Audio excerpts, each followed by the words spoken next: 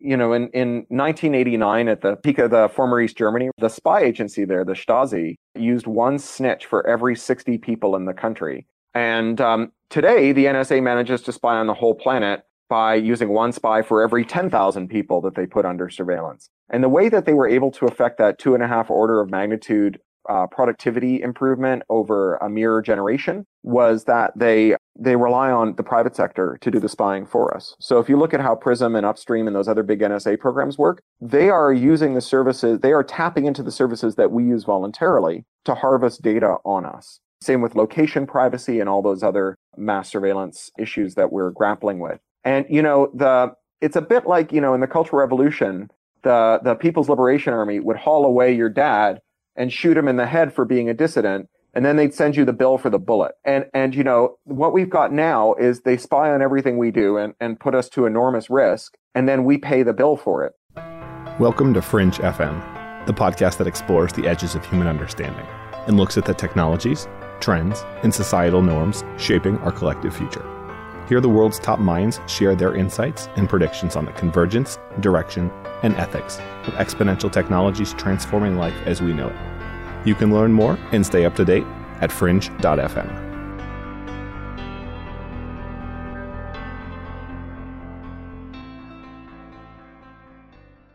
When was the last time you checked Facebook? Have you been on Instagram today? What about running a Google search? Regardless of what you're doing online, you're being monitored. Our privacy is being slowly stripped away, bill by bill, regulation by regulation. Today, we have one of the foremost thinkers in the field, not just of privacy, but of the future of humanity. We've got Cory Doctorow on the program. Cory's a best-selling science fiction author, blogger, activist, that's also the co-editor of the popular web blog Boing Boing. Great name. He's a consultant for the Electronic Frontier Foundation, writes best-selling sci-fi books in his spare time, holds honorary doctorate degrees in computer science from the Open University in the UK, and he's an MIT Media Lab research affiliate. Several of Cory's award-winning novels include Little Brother, Homeland, and Pirate Cinema. Most of his books look into the dystopian futures that we're headed towards, especially when it comes to privacy, net neutrality, and the rights of the individual. He's also co-founded an open-source peer-to-peer software company, OpenCola, and is very, very involved with the open-source movement. In today's episode, we discuss the big problems with government regulation and how GDPR both helps and hurts the future of the internet, how your privacy is bought and sold, well beyond what you already know, the future of surveillance capitalism and how to solve it, why corruption and special interests are jeopardizing our future, and how a new copyright law introduced by the European Union could crush the internet, quite literally. And now, without further ado, I give you Cory Doctorow. You probably know I'm big on biohacking and trying to make myself the best I can be. That's why I'm excited about what the guys at Neurohacker Collective and Daniel Schmachtenberger, who was previously on the podcast, are doing. They're some of the smartest biohackers on the planet, and their Qualia line of brain-enhancing nootropics make it obvious why. You guys can get 15% off any order, or with a subscription, 50% off and 15% off every future order by going to disruptors.fm/Qualia. That's QUALIA, and using coupon code DISRUPTORS. At Disruptors, we're big on health and biotech. For a reason, it amplifies everything. Disruptors.fm/Qualia. Use coupon code DISRUPTORS. And now, let's get on with the program. We choose to go to the moon in this decade and do the other things, not because they are easy, but because they are hard. So, Cory, you're a big advocate of net neutrality and the future of the internet, and we're getting into an era where that's becoming increasingly challenging. So I want to hear a little bit on your thoughts of EU and how they both helped and hurt the internet today. Yeah. So I think that the best way to understand what's going on with the EU is that the normal policy deadlock over industrial regulation, which is that we're living in an era of monopoly capitalism where businesses really call the shots when it comes to regulating them for lots of reasons. Like one, of course, is that when you only have like 4 or 5 companies left, then everyone who's qualified to regulate them either is currently working for them or has recently worked for them. And so it becomes very difficult as a practical matter to find impartial regulators. And then on top of that, because they have so much money, they get really good at kind of influencing the policy outcomes so that everything reflects their priorities. And sometimes the first priority of a business is to have no regulation. That's often their first priority. But their second priority is often to have as much regulation as possible and that it be very expensive so that new entrants to the market can't afford it. You know, we've seen a lot of that in the EU where there's just so much very expensive compliance regimes that are popping up that it forms an effective moat around the businesses of companies like Google and Facebook. But what is a little different from that analysis, or what makes that analysis a little bit more nuanced, is that there's also a trade war underway. In a tweet, he wrote, "Trade wars are good and easy to win." That the EU, which, is broadly speaking like kind of neoliberal and not particularly nationalistic, is nevertheless increasingly of the view that, they should be promoting European businesses because US monopolism has created a kind of hegemony online for US online firms. And that's come at the expense of self-determination and economic activity in the EU. So we do get some actual regulations that form, really critical barrier to the traditional way of doing business in the EU. And I think the GDPR is a good example of that. So there's lots of stuff in the GDPR, but to just think about the consent and data gathering and data handling stuff, the way that it's meant to work, I think the best way to understand it is that the GDPR is a way of the EU putting its fingers on the scales in favor of product managers to the detriment of general counsels at companies. So, no product manager ever said, what this amazing new service we've just developed needs. It needs 20,000 words of legal boilerplate that no one will ever read. That'll really improve the quality of the service. So it's the general counsel who does that, right? And the general counsel sits down and says, look, if we can just get people to coercively, abusively agree to 20,000 words of absolute legal garbage that says, by being dumb enough to use this service, you agree that at any time we want, we can come to your house and punch your grandmother and make long distance calls and eat all the food in your fridge and, wear your underwear, then, who knows? Maybe someday someone will buy the company just for all the shitty agreements that we've convinced randos on the internet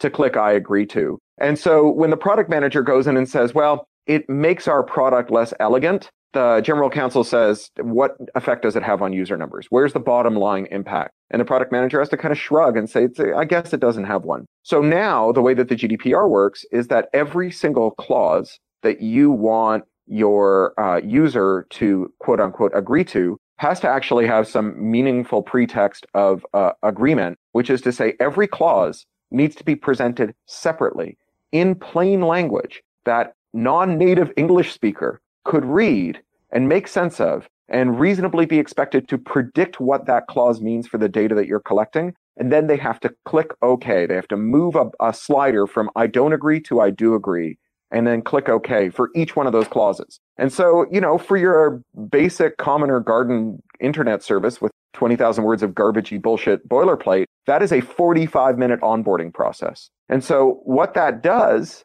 is it lets the product manager walk into the boardroom and show a chart in which user conversions and retentions have gone from 100% to 0% or 10% to 0%, that basically everyone's jumped ship. No one has completed the onboarding process. And that allows the product manager to turn to the legal director or the GC and say, pick the 1 to 3 things that we absolutely must have users agree to. And we're going to ask them to agree to those things. And everything else has to be thrown away.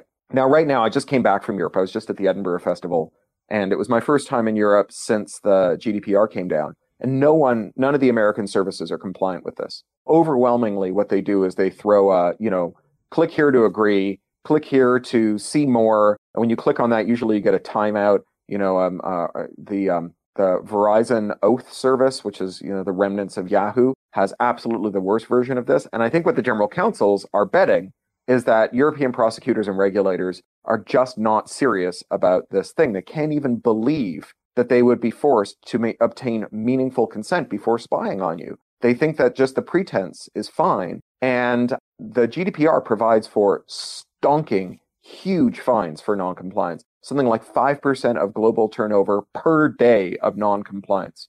So, 20 days in and your 100% of your annual revenues is now owed to the regulator in fines. 40 days in and it's next year's revenue too. 60 days in and it's 3 years revenue and you're out of business. Is it per day? I thought it was 5% of all annual. So let's say Google messes I think up, it's per day. I think it's per day of noncompliance after being put on notice. I'm not sure exactly, but it's a whackingly great number. Hey guys, Matt here. Cory was a little bit off on the GDPR fines in terms of the overall percentage. Not surprising considering how complicated the regulations were, or the regulations are. So we decided we'll just cut in a little clip that explains a little bit more about GDPR, how it works, and why companies need to beware. The administrative fines could reach up to 10 million euros, or up to 2% of the total annual turnover of the organization of the preceding year, whichever is higher. These fines shall be paid in case of the infringement of the obligations of the controller or processor, or of the obligations of the certification body, or of the obligations of the monitoring body. Higher administrative fines that could reach up to 20 million euros,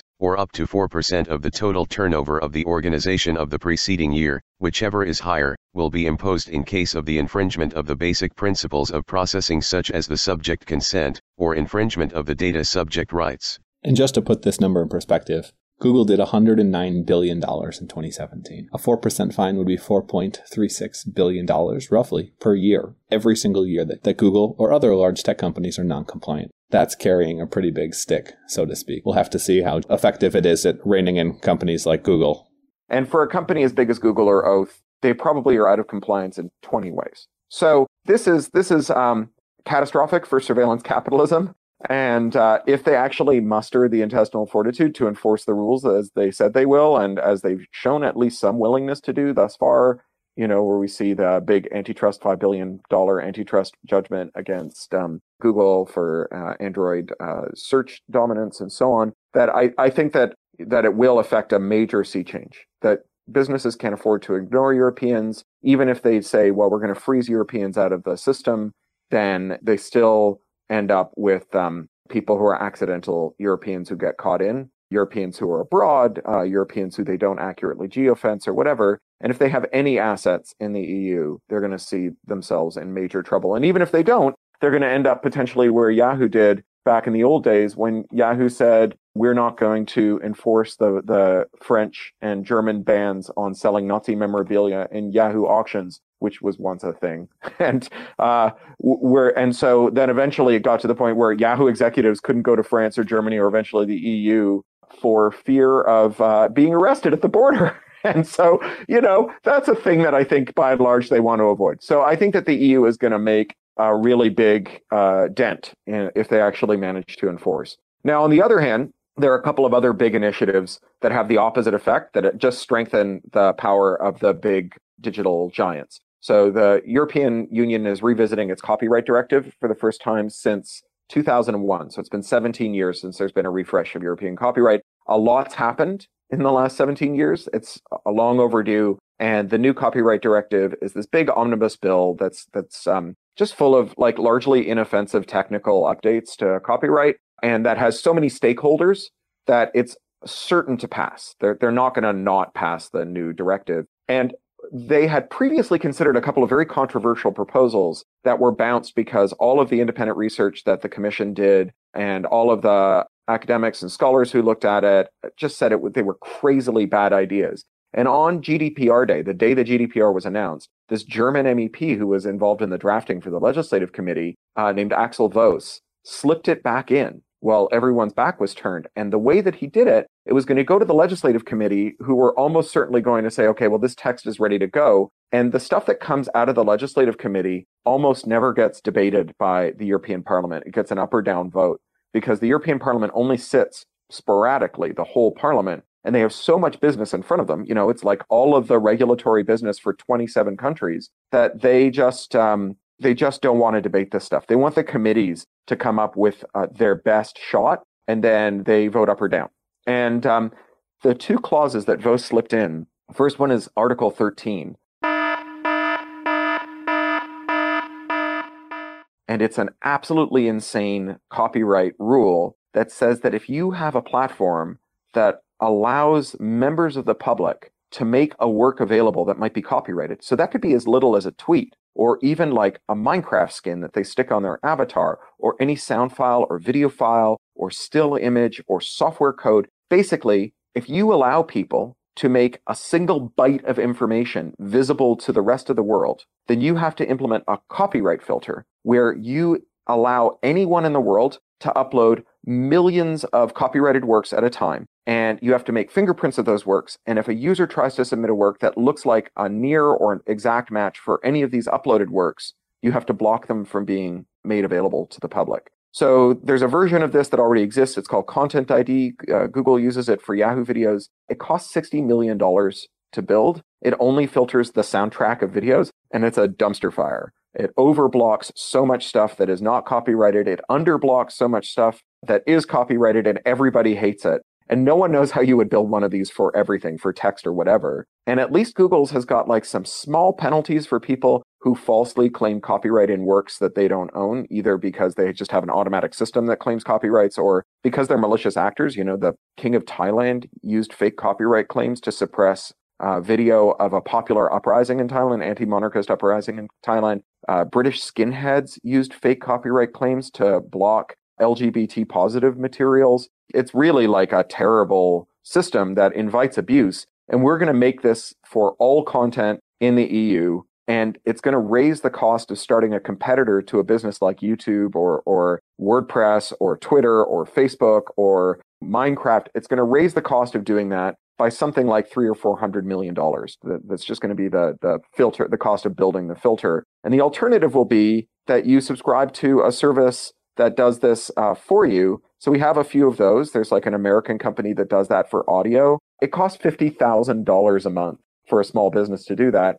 And in order to do it, European businesses are going to have to send all of Europeans' communications to America to be judged before other Europeans can see it, which is like so out of compliance with the GDPR, it is baffling. So that's Article 13. And then Article 11 says that you can't link to a news story without a paid license from the news site. But it doesn't define what a news story or a link is. And there's 28 member states. They each get to define their own version of it. And you've got to somehow be in compliance. This is all being driven by the big German newspaper families who are like the Motion Picture Association of America for Europe. And, you know, I think that their plan is that, of course, nobody can comply with these batshit regimes. And instead, what's going to happen is everybody who represents one of these big digital monopolists will sit down around a boardroom table with the big European content owners, and they'll hammer out an agreement that constitutes the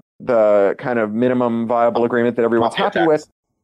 A mafia tax. Yeah, like a little mafia tax. That's right. And that, you know, the fact that all of the potential European competitors for this, who might give Europeans a way to talk to other Europeans without being mediated by Americans, that it'll kill them all in their cradle or strangle the ones that currently exist. Like, you know, Czechia, Czech Republic, has a homegrown Google competitor that people use for searching. And there's like a Bulgarian Instagram competitor that's really big. All of those businesses just go out of business like on day one of this being enacted. And of course, you know, our ability to link to news will be limited to our use of big platforms. And those platforms are overwhelmingly American owned. And so, you know, this is just a catastrophe all around. Now, we got 1 million people in the couple of weeks between this being announced and it being voted on. We got 1 million people in Europe to write to their MEPs. And they passed a motion that requires this to be debated when it goes up for the vote in September. It'll probably be September the 11th. We'll probably see the final text on September the 5th or 7th. Basically, like all major European policy fights take place over either July the 4th weekend, Labor Day, or September the 11th, which may or may not be deliberate, but certainly inconvenient if you are a European like me, but you live in America and work for an American NGO.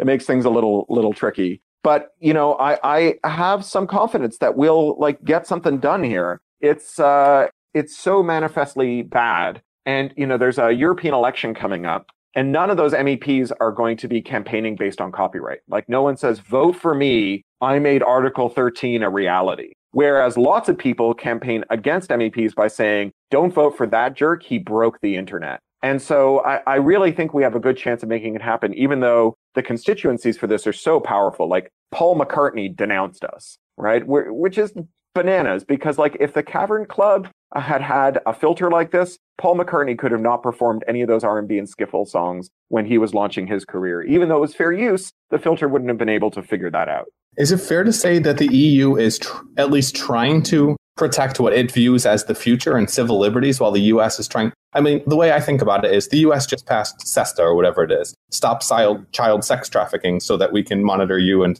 have all of your information, privacy, etc. And this is a lot of what you write about. What's the direction where we're headed? Is there a way that this works out well?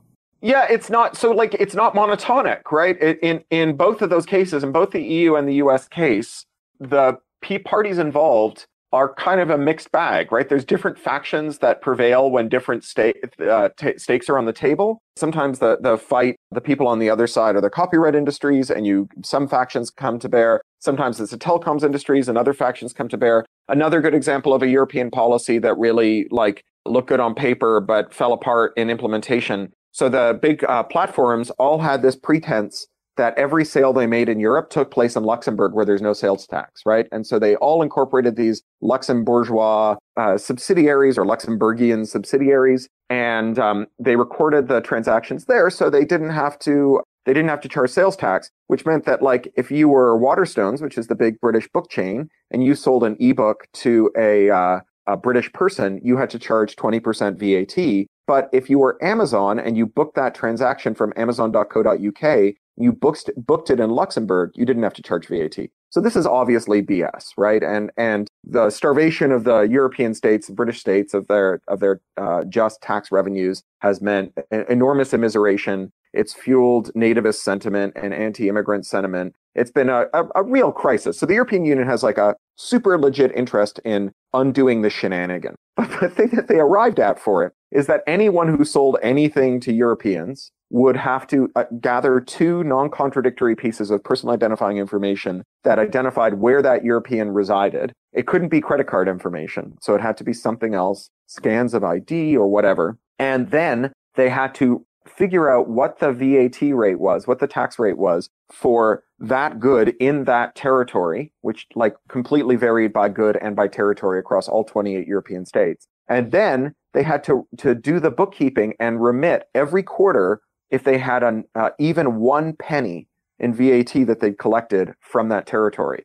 So for Amazon, that's just writing a script, right? They get a couple of programmers together, they spend a month looking at European tax codes, they write that script, and they're just done. And yeah, they lose that little competitive advantage, but whatever. On the other hand, I have my own ebook store where I act as a retailer for my publishers. So I sell the copyrighted works that my publishers have bought the right to publish from me, and I give them the 70% that Amazon would normally give them. I keep the 30% that Amazon would normally keep.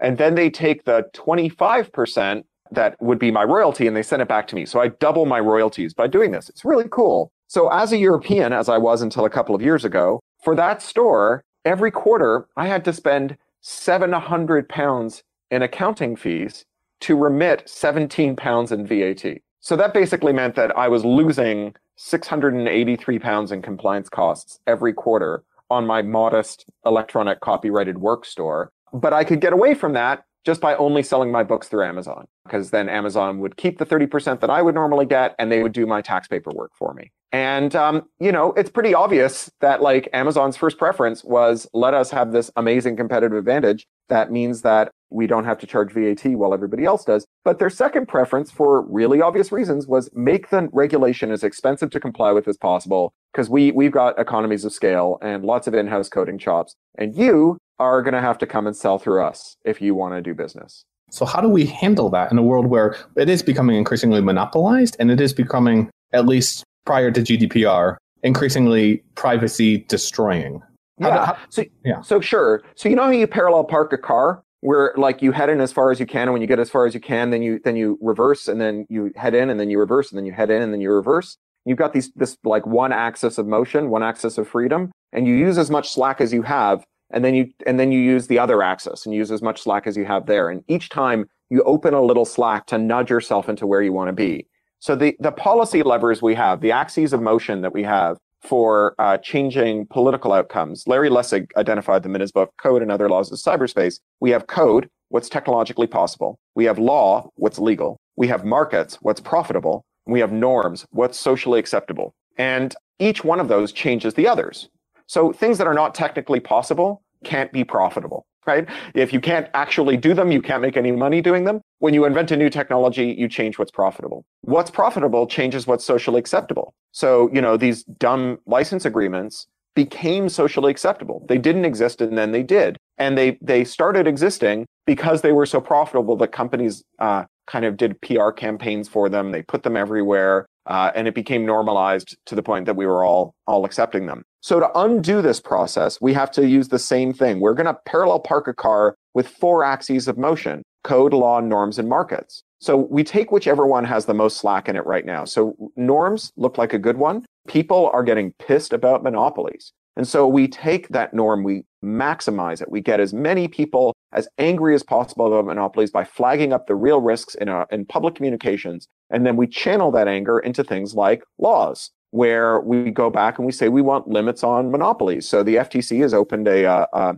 docket on limiting digital monopolists. We take that docket and we go to town on it. We write really good substantive comments. EFF is working up a set, and then we get tons of public comment in support of it. We make it an election issue. And so then we make it a legal question. Well, if we can change what's legal, then we'll change what's profitable, because we'll start to create penalties for anti-competitive activities, and that'll change the instincts of companies. And as we change what's profitable and what's legal, we weaken the power of the monopolists, and we can make new technologies. So, Facebook started by making tools that allowed MySpace users to continuously exfiltrate their MySpace data into Facebook.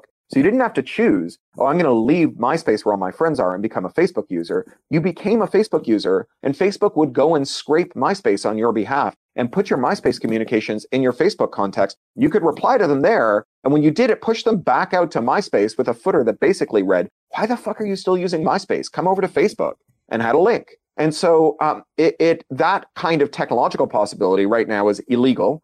Facebook has successfully secured court judgments that to the effect that violating terms of service to do that is illegal. There's a case called Power Ventures where they did that. But if we can get Congress to pass laws that legalize that kind of adversarial interoperability, then we can have new profitable businesses, right? Businesses that treat Facebook as like a reservoir of nutrient to drive a new business with. They've pooled up all this diffused users that were once in millions of places. And they put them all together and they've sorted them by interest. And now as a new business, you can go in and laser target those users and give them the power to leave Facebook without actually having to leave it altogether. And you can use Facebook as a part in a new product by adversarially interoperating with them, which will weaken Facebook, which will open the door for more legal changes, which will change what is normatively possible. So we no longer say, oh yeah, it's completely legit that the person organizing my kid's Little League game would require me to give all of my personal information to Mark Zuckerberg in order to find out what time it is, right? So then we make these normative shifts, and we make more legal shifts, and we make more financial shifts, and we make more technological shifts. And that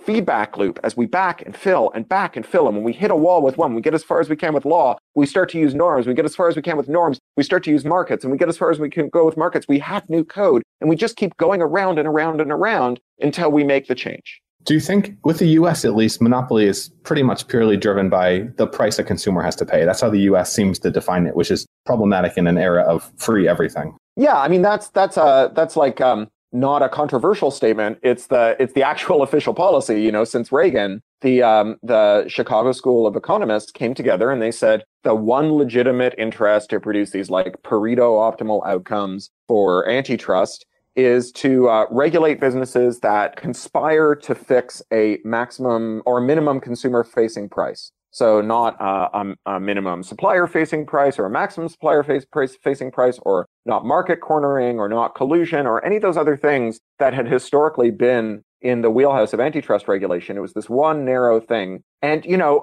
the tech industry is kind of ground zero for this for a couple of reasons. But one is that they were the first industry to be born after this rule change. And they were scrappy upstarts. And so they didn't hire white shoe lawyers with 30 years of corporate experience who had, you know, been mentally scarred a million times by overstepping the bounds of antitrust and who would crush any suggestion of doing something anti-competitive. And instead, they hired their friends fresh out of Stanford Law. And those kids, they'd never been scarred by antitrust enforcement actions. And when someone around the boardroom table made a nakedly anti-competitive suggestion, They were like, yeah, it sounds good. Let's do it. And they were kind of trying to find the perimeter of antitrust enforcement in post-Reagan America, and they never found it. And, everybody else like eventually figured out what the tech industry figured out early, which is why we have like, 2 agribusiness companies and like 5 banks and 4 record labels and 5 movie studios and whatever. Everybody figured this stuff out eventually. But tech was the first one because they just happened to be in the right place at the right time. And, when the antitrust enforcement rule became do anything except this, no matter how monopolistic it is, everybody figured out how to be as monopolistic as possible without doing that. And so now we have all the predatory activities that you see, including predatory pricing and squeezing your suppliers and declaring everyone to be a contractor so that you don't have to pay any wages and all the anti-competitive things that firms do, including, profit shifting and so on. And they are able to do this with impunity because they know where their third rail is and they just steer clear of it.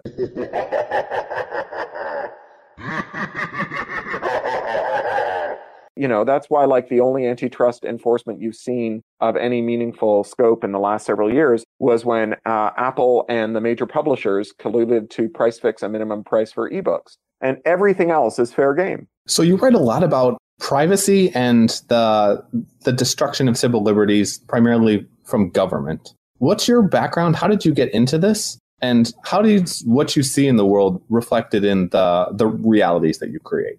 Well, I was raised in protest movements. My folks were, trade union advocates and pro-abortion advocates and anti-nuclear proliferation advocates. And they were involved in party politics, left party politics in Canada when I was growing up. And so I was involved in that and in coalitions, street protests, that kind of thing.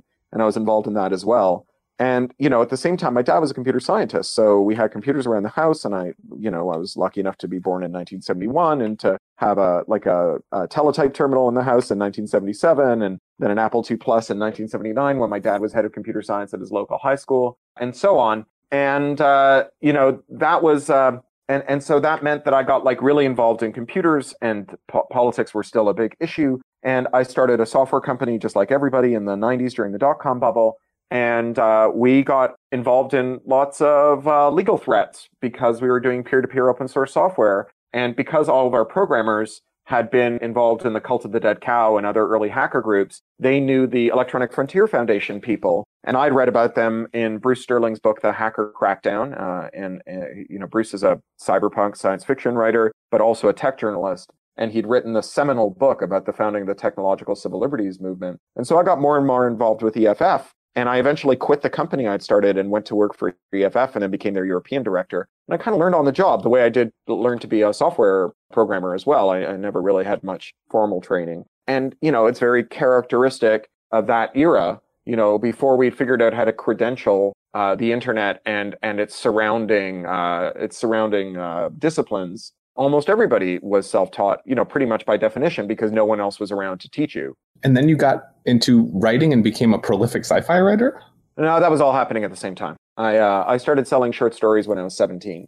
And then, I sold my first novel while I was doing the startup. And then I went to work for EFF while I was in the publication pipeline and was writing my second and third novels while I was European director. And so I was traveling 27 days a month. I wasn't even plugging in my fridge anymore because it was costing me $10 a month just to keep my ice cubes frozen. And I ended up learning how to write when I was really busy, which was a really important skill. So eventually I quit EFF for a time to write full time. And then I got increasingly anxious about sitting out all the important stuff that was going on while I was just on the sidelines. And so I got back involved as an activist with EFF. But, that skill that I learned of how to be super productive and to be able to write without any wind up, to just be able to go straight into it and say like, I have 20 minutes, time to sit down and write. That was really important for everything that came after. And what has come after? So you've seen a lot of success. I know you've been traveling around for both sci-fi and open source / net neutrality type movements. What are you focused on the most today and what most worries you? So the thing that I'm really focused on in the project that I do at EFF, this European copyright thing is just a sideline. The thing that I work on is a project called Apollo 1201, and its goal is to kill all digital rights management in the world. So digital rights management, it's this like technologically bizarre idea that you can give someone a file and allow them to look at it on their computer, but somehow while they're looking at it, their computer will refuse to let them use it in ways that you disapprove of. And, like I can actually think of lots of ways that would be really useful for stuff like privacy. It just doesn't work. And instead, what we end up with is this kind of Rube Goldberg where we install some form of spyware on your computer, and then it tries to spy on you while you're using, this file, while you're looking at this file that someone else has given you or running a program that someone else has given you. And that spyware, it's not visible to you. You can't find it in your process monitor. Its files are hidden from you, and you can't terminate it. It's designed not to be terminated by you.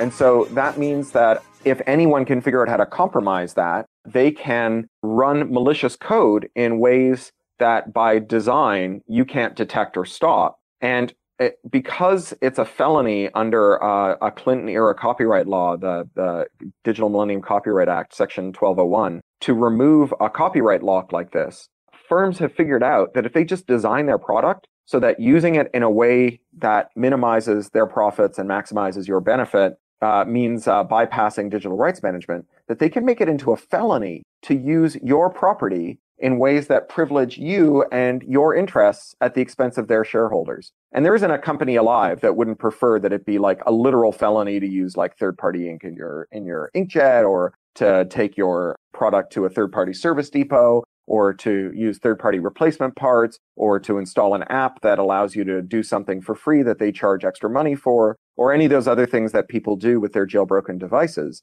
And so as things become increasingly smart, right, as the Internet of Things pervades everything, we're seeing this deployment of DRM as a kind of minimum viable skin of digital rights management, just enough to invoke Section 12.1 of the DMCA to make it a felony to be in contempt of someone's business model. And this is not only bad for our property rights. Your property is that which you have the exclusive right to the exclusion of every other person in the universe, sole and despotic dominion over, as Blackwell wrote in the 17th century. That's the definition you learn in law school. It's not only bad for your property rights, but there's also a cybersecurity dimension, because the law is so sloppily drafted that it says that telling someone about a defect in a product that has digital rights management in it, if you explain in detail what that defect is and warn them about it, that you commit a potential felony liable to 5 years in prison and a $500,000 fine. And so all these companies that started out by adding DRM just because they wanted to monopolize their consumables or apps or parts or service, they have discovered, oh yeah, this also gives us a monopoly over who gets to criticize our products. And that means that the way that you discover that you have trusted and relied on a product that isn't trustworthy or reliable is that you get exploited. Someone actually figures out how to attack you with it, or attack someone, attack so many other people with it that it can no longer be denied. And then the company finally admits it. But the researchers who discover it, the kind of white hat researchers, the ones who aren't interested in exploiting it and just want to warn you, those researchers are silenced. And so, for every reason, for distortion of markets, for the dignity of the right to own private property and use it as you see fit, for, good cybersecurity policy, this is really important. Digital rights management has cropped up in insulin pumps and heart monitors and pacemakers and voting machines, and it's been used to stifle criticism in all those domains. We really can't afford to not know which of those devices are trustworthy and which ones aren't. It sounds like in a lot of ways we're moving towards the China social scoring system of losing privacy in all realms. Are you more worried on the corporate or the governmental side?